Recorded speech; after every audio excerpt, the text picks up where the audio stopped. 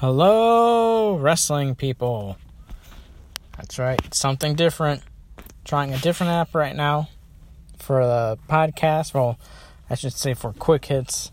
We don't know if we're going to use it for the Pro Wrestling Podcast, which, by the way, you can follow us on Twitter at ProWPodcast. I'm Matt Federico, by the way. Thank you for stopping by and joining us. Hopefully with this app, I can do a little bit more than 15 minutes each week. This is just for you fans. I know you love the show. Let's get into some topics today. If you guys were listening to the Pro Wrestling Podcast, me and Nick were doing it remotely. Towards the end of the podcast, on the last segment, we're supposed to talk about Ronda Rousey and her Money in the Bank match, and how ESPN was covering it. I was having problems hearing Nick, so that's why I kind of went silent during that segment. And then, right at the end, I finally got the connection back, but we only had, a minute and some change, just enough time for Nick to get through the plug. So I'm just end the show. I'll touch up about the Ronda Rousey situation on quick hits. So that's where we're at right now. So let's back it up now. Ronda Rousey was involved in her first singles match at Money in the Bank. And not only was it her first singles match, but it was also for the Raw Women's Championship. She went up against Nia Jax. And as I said before, it's Money in the Bank. There was a women's Money in the Bank match earlier in the night. Spoiler alert, Alexa Bliss wins. Another spoiler alert. I don't know why I keep saying spoiler alert. I mean, it's been a week. Anywho, Alexa Bliss cashes in that night, right in the middle of the match. Well, it wasn't really in the middle of the match. She came out and attacked them, Nia Jax and Ronda Rousey, causing a DQ. Match was thrown out. And the match between her and Nia Jax then was able to get underway. It started. And Alexa Bliss, your new Raw Women's Champion. So, the next night on Monday Night Raw, you have Ronda Rousey. Obviously, she's upset. She puts her hands on Kurt Angle, who's the general manager of Monday Night Raw. A bunch of referees came out. She starts attacking them. So, to punish her, Kurt Angle suspended her for 30 days. Which ESPN started covering, and I found it a little humorous. My future father-in-law, he's not a wrestling fan. He's seen the coverage from ESPN. He asked me, he goes, "Did they really suspend her?" I'm like, "No, it's a storyline. She went crazy. She lost a match." But that's where the storyline is at right now. I know Nick wasn't a fan of it, especially the finish at Money in the Bank. I see it as a good way to do it. Because really, Nia Jax, she's the monster of the women's division. Who are you going to have beat her? Well, yeah, you got Ronda Rousey, but she's such a big, high-profile name that even if you put the belt on her, you kind of are in the same boat. Who do we have beat her? Who do we have take the belt off of her? So the Money in the Bank contract, I thought, really did a good job protecting the championship. Because now Alexa Bliss is back to being a 5-time women's champion. So now whoever you have eventually beat her will be believable. You could do it. So that's kind of where that's at right now. I'm a fan of it. I always liked Alexa Bliss. She's done a lot better for herself than what I ever imagined. I thought she did really well over on SmackDown when she won the championship over there. And then when she got moved over to Monday night, I thought it'd be interesting how they used her, if they would push her to the top or she would like completely flop, because you have Sasha Banks over there, you have Bayley, and before Alexa Bliss came over, they were really pushing those two. And I even made the comment to Nick earlier in the week. I told him I'm making a bold prediction. I'm going to stand by that prediction. Alexa Bliss, future WWE Hall of Famer. The rate she's going, I can see it happening. Now, what will happen with Ronda Rousey next? Well, obviously she'll probably serve that 30-day suspension. I see her coming back kind of in the same spot, maybe feuding with Alexa Bliss or Nia Jax, or even both. Who knows? Maybe they can even set up like a triple threat match or something at SummerSlam.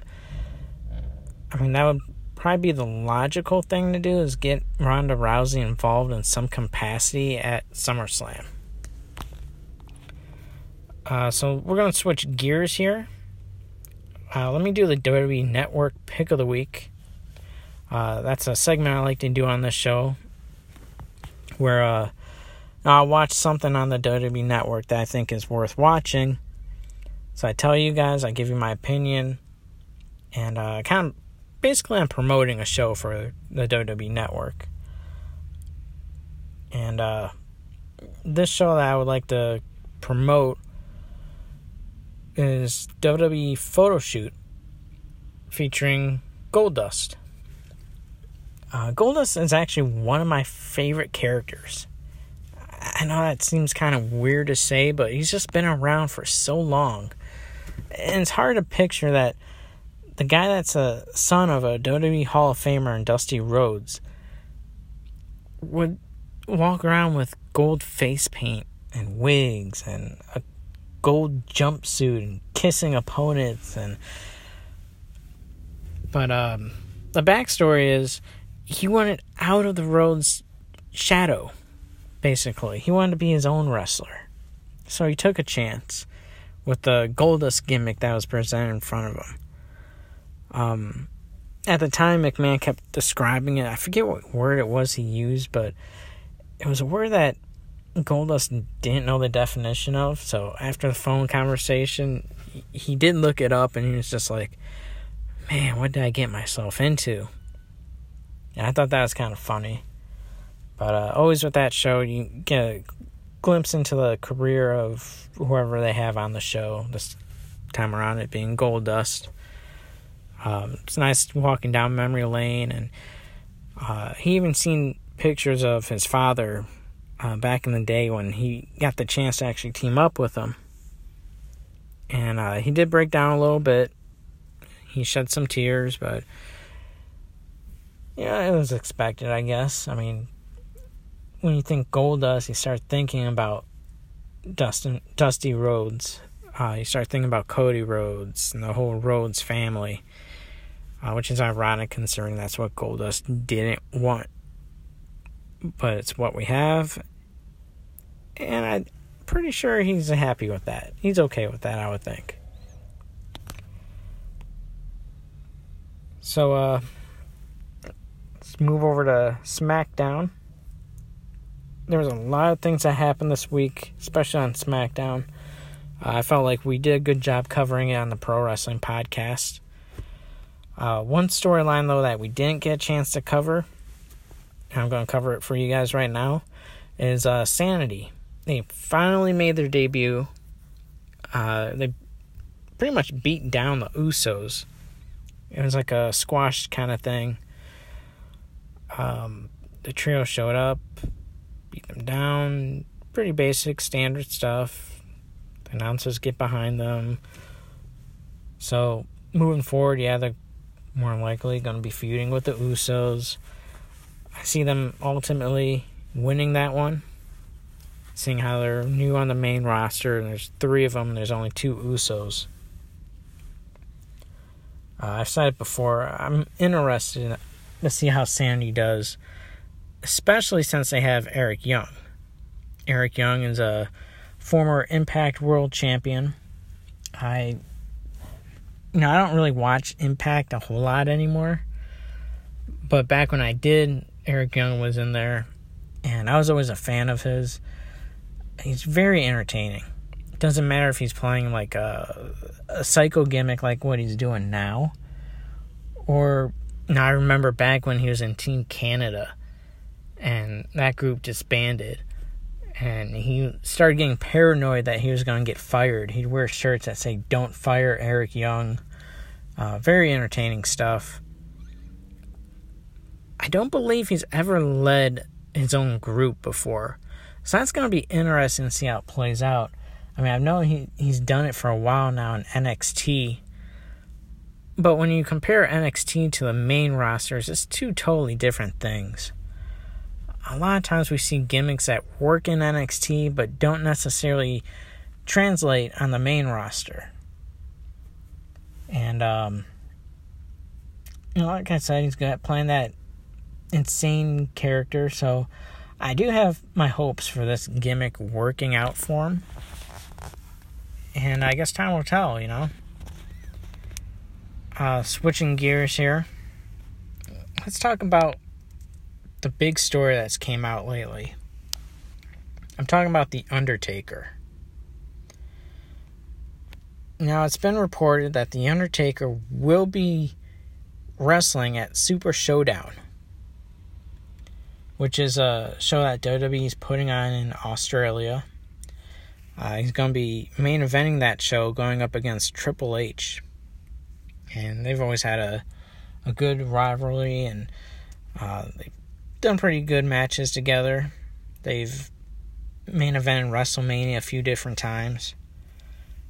So now it's also been confirmed that there's going to be a live event happening in New York City, Madison Square Garden. You will see The Undertaker, and this isn't a one-on-one match, so which is good for him. It gives him a chance to kind of slow it down in the ring. But he will be teaming up with Braun Strowman and Roman Reigns.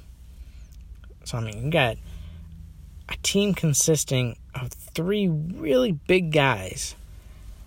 And you're going up against Elias, Baron Corbin, and Kevin Owens. Looking at it on paper, I would say that there's no reason why The Undertaker, Reigns, and Strowman should lose the match. To me, it seems pretty obvious they're going to win.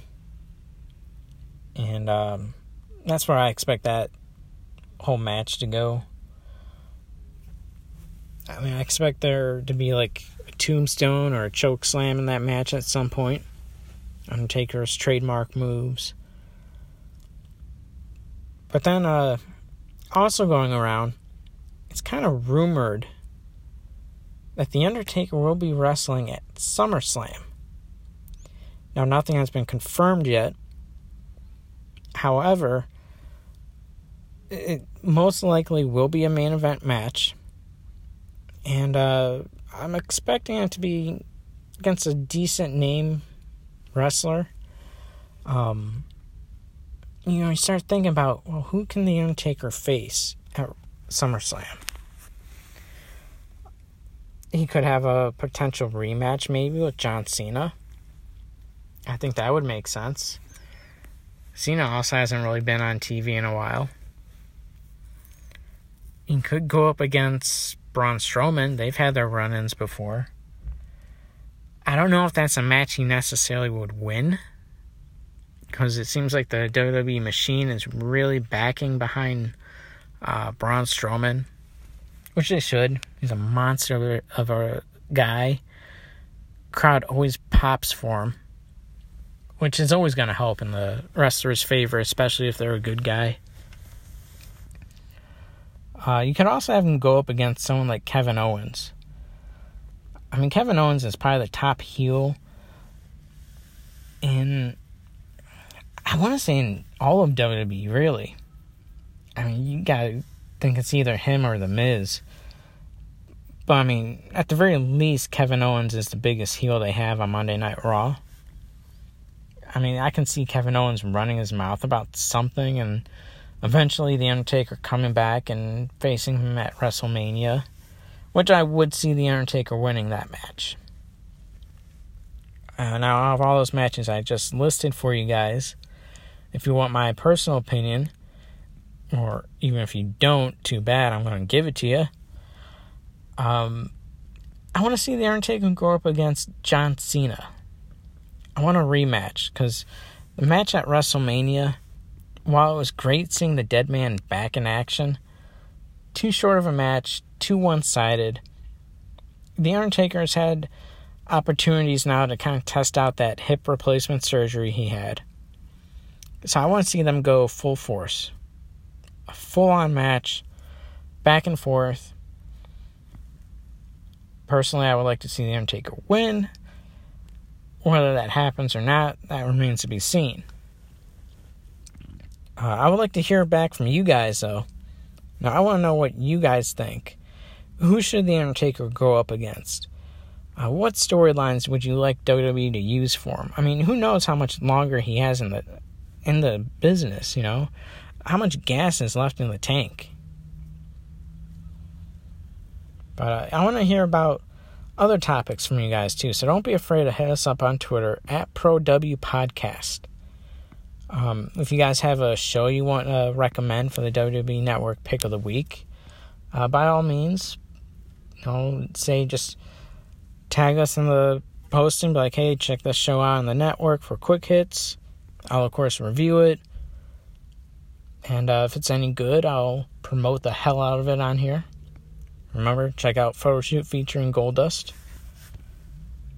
Let us know what you guys think about the Ronda Rousey deal, with ESPN covering it and all the drama surrounding that. And, Extreme Rules is also the next pay-per-view that's going to be coming to the WWE Network. I don't have the date in front of me. It's too early to review anything. They haven't really put together much of a card. So, as soon as the card becomes more available, as always, me and Nick will pick it apart on Pro Wrestling Podcast. So, yeah, I'm feeling pretty good. I mean, normally on the old app I would use, I had a 15-minute time limit. And I didn't change the amount of topics I usually talk about.